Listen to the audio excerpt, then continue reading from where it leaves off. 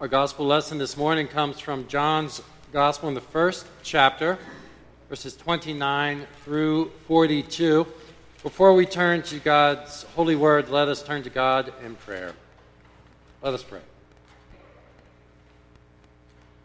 Good and gracious God, we ask that you would do it again, that you would open the heavens, send your Spirit down upon us and with us in this place, so that your good news and your grace may be revealed to each one.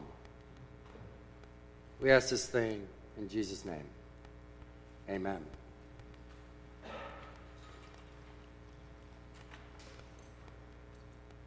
Again, from John in the first chapter, verses 29 through 42. Listen now for the word of God. The next day he, John the Baptist, saw Jesus coming toward him and declared, "Here is the Lamb of God who takes away the sin of the world. This is he of whom I said, 'After me comes a man who ranks ahead of me because he was before me.' I myself did not know him, but I came baptizing with water for this reason, that he might be revealed to Israel." John testified, "I saw the Spirit descending from heaven like a dove, and it remained on him. I myself did not know him, but the one who sent me to baptize with water said to me, 'He on whom you see the Spirit descend and remain is the one who baptizes with the Holy Spirit.' And I myself have seen and testified that this is the Son of God." The next day, John again was standing with two of his disciples, and as he watched Jesus walk by, he exclaimed, "Look, here is the Lamb of God." The two disciples heard him say this, and they followed Jesus. When Jesus turned and saw them following, he said to them, "What are you looking for?" They said to him, "Rabbi," which translated means teacher, "where are you staying?" He said to them, "Come and see." They came and saw where he was staying, and they remained with him that day. It was about 4:00 in the afternoon. One of the two who heard John speak and followed him was Andrew, Simon Peter's brother. He first found his brother Simon and said to him, "We have found the Messiah," which is translated anointed. He brought Simon to Jesus, who looked at him and said, "You are Simon, son of John. You are to be called Cephas," which is translated Peter. The word of the Lord.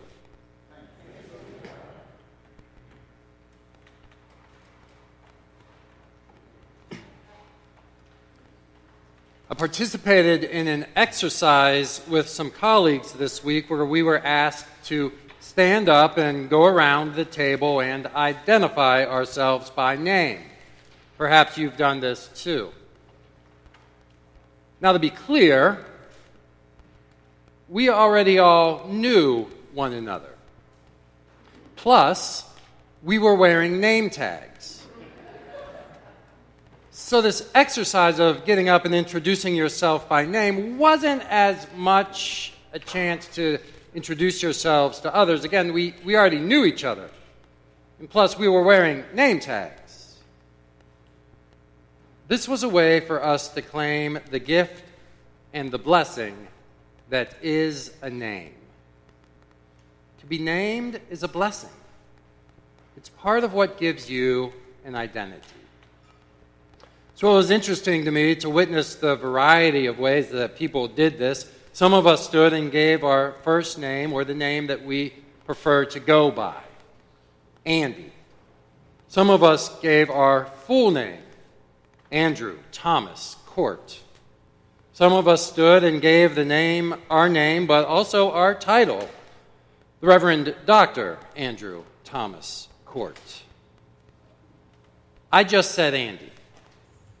But I was interested in the variety of identifiers a person could use to be known. Like me, some used nicknames, while others used their complete names, and others used complete names plus a title. I don't want to read too deeply into any meaning or to conjecture as to why some of us used a formal title and others did not. But I do think there is something about the way we see and understand ourselves and the way that we are seen and understood by others. Our names and our titles do not just tell people about who we are. They let people know what we do. We see in our text this morning, Jesus possesses more than a few names and more than a few titles to help us understand both how he is seen by others and some of what he does. Among those are Rabbi, which means teacher. Jesus, he's a teacher. And Messiah, which means anointed one. As the passage opens, we read of John the Baptizer testifying to the event we encountered last week with the baptism of Jesus. So perhaps our minds and maybe our hearts go back 1 week and we remember another name, another title for Jesus. God's Son, the Beloved. Yes, Jesus is all of these. Messiah, anointed, teacher, beloved, Son of God, and more. And perhaps that's part of what is so incredible about Jesus. He is always more than we can properly name or fully identify. He's always more than we can imagine. But in this passage, another name and another title, another descriptor is given. Lamb of God. Twice the great prophet John, the one crying out in the wilderness, the one who baptizes with a baptism of repentance. John, the one who has his own disciples. John, he both declares and then later exclaims, "Look, here is the Lamb of God." One of my seminary professors, Dr. James Derlisser, writes extensively on lambs in the Bible. He points out that in the Bible, lambs are animals that are slain. They were vulnerable to attack by wild animals such as lions or bears. When people were suffering from a brutal conflict and were facing death, they were described as being like a lamb led to the slaughter. Lambs are among the most sacrificial animal in Scripture. When Abraham and Isaac were making that terrifying and fateful walk up Mount Moriah, you remember the story of Isaac's near sacrifice. Isaac innocently asks, "Where is the lamb for the burnt offering?" Throughout the law codes of Exodus, Leviticus, and Numbers, lambs are required or the prescribed sacrifice of many of the different rituals. And of course, we recall in the Passover ritual, the Hebrews, they were instructed to do what? To kill a lamb, to smear its blood on the doorpost of their homes. And that would somehow play a part in their saving action of God. Lambs are frequently described as vulnerable, gentle, and helpless. Much of the time in Scripture, if a lamb shows up, one can just assume it's only a matter of time until it meets its bloody end. Dr. Derlitzer says that these images of lambs help to shape one of the most meaningful images of Jesus in the New Testament, that of the Lamb of God. Yes, names and titles help people know who we are. But they also shed light on what we do. And so here is Jesus, the Lamb of God. And yet Jesus is a different kind of innocent, gentle, and vulnerable lamb who is led to the slaughter and whose blood is shed, as we say in our Eucharistic liturgy, for the forgiveness of sin. This particular lamb, the one John the Baptizer identifies and points to as the Lamb of God, is somehow victorious. Slaughtered and scarred, yes, but risen. But risen. Risen, and as we will read later in Revelation, this lamb is not just risen, this lamb is upon the throne. Look, John says, here is the lamb. Here is the lamb who takes away the sin of the world. That's what the Lamb does. That's what Jesus does. He takes. He takes away sin. Isn't that good news? He takes away sin, but not just our sin, the sin of the world. How incredible is that? How amazing is that? Do we not often think of this in terms of individual forgiveness and restoration, in terms of our own personal sins? God, have mercy on me, a sinner. We often pray. Yes, that. God, have mercy on me. Yes, that. And the Lamb of God takes away the sins of the world. You see, Jesus is always doing something bigger and better than we would expect. And he does it not just for us, but for the whole world. Do you know why? Because he loves the whole world. The gospel writer John powerfully tells us this, famously tells us this, 2 chapters later as he writes in John 3, verse 16, "For God so loved the world." Yes, God's love is that big. It's that big. And God's desire for the world to be redeemed and to be whole is that big. Redemption and healing are so important. They're that important to God. And so the Lamb of God takes away the sin, not just of me, not just of us, but of the whole world. Our individual sin, yes, like when we ignore the hungry, or when we hurt someone in one of our relationships. But our corporate sin, too. Like when we set up and participate in systems designed to suppress others. Or like when our corner of the world or our neighborhood benefits at the expense of those in other corners of the world or in different and most often lower income neighborhoods. Now, how it happens exactly, well, that is a divine mystery. But the Lamb of God eventually is led to the cross to bleed and to die because of and for our sin.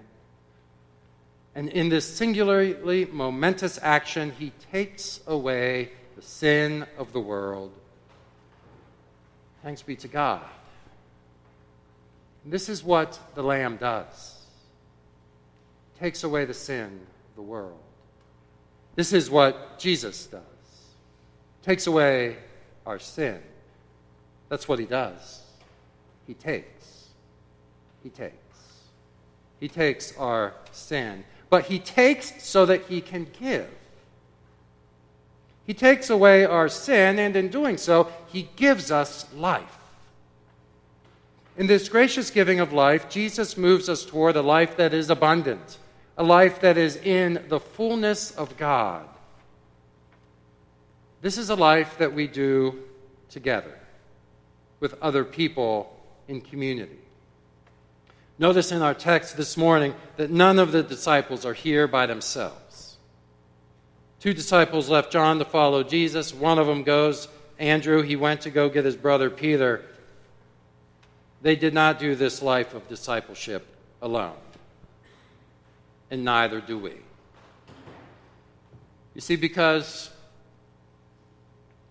in God's wisdom and sometimes, I think, sense of humor, God has given us the gift of one another, of this imperfect and yet beloved community to journey with. He takes so that he can give. But it doesn't stop with just taking our sins. He takes more than that. This passage has to do with the Lamb of God who takes away our sin, yes, but it also has to do with discipleship.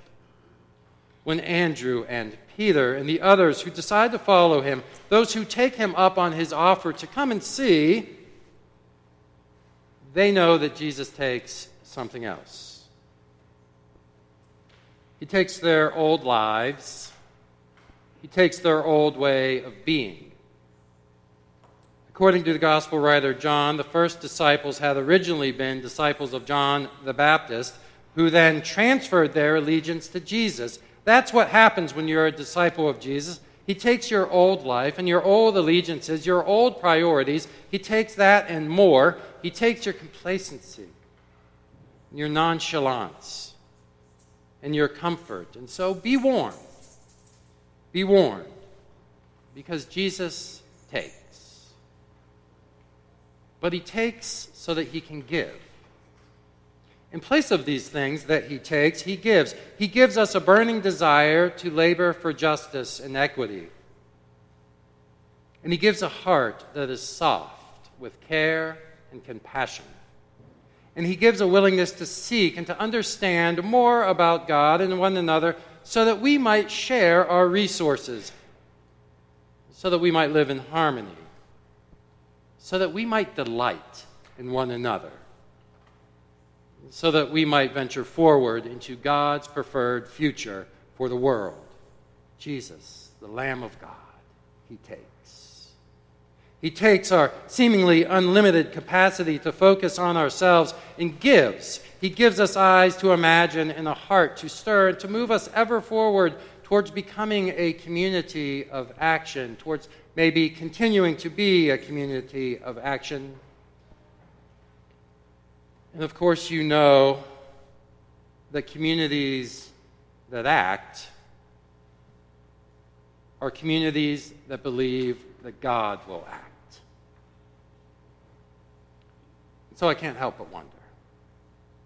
I can't help but wonder if we are a community that acts because we believe that God can act and that God does act and that God is acting, oftentimes in us and through us, then I wonder, what ills could we take? What could we take?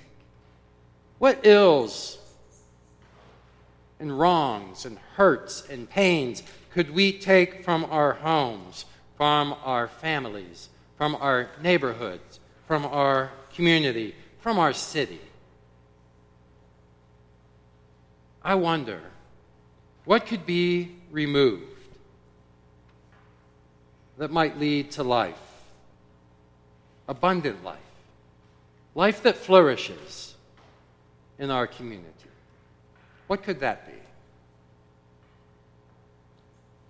Of course, that's a two-part question.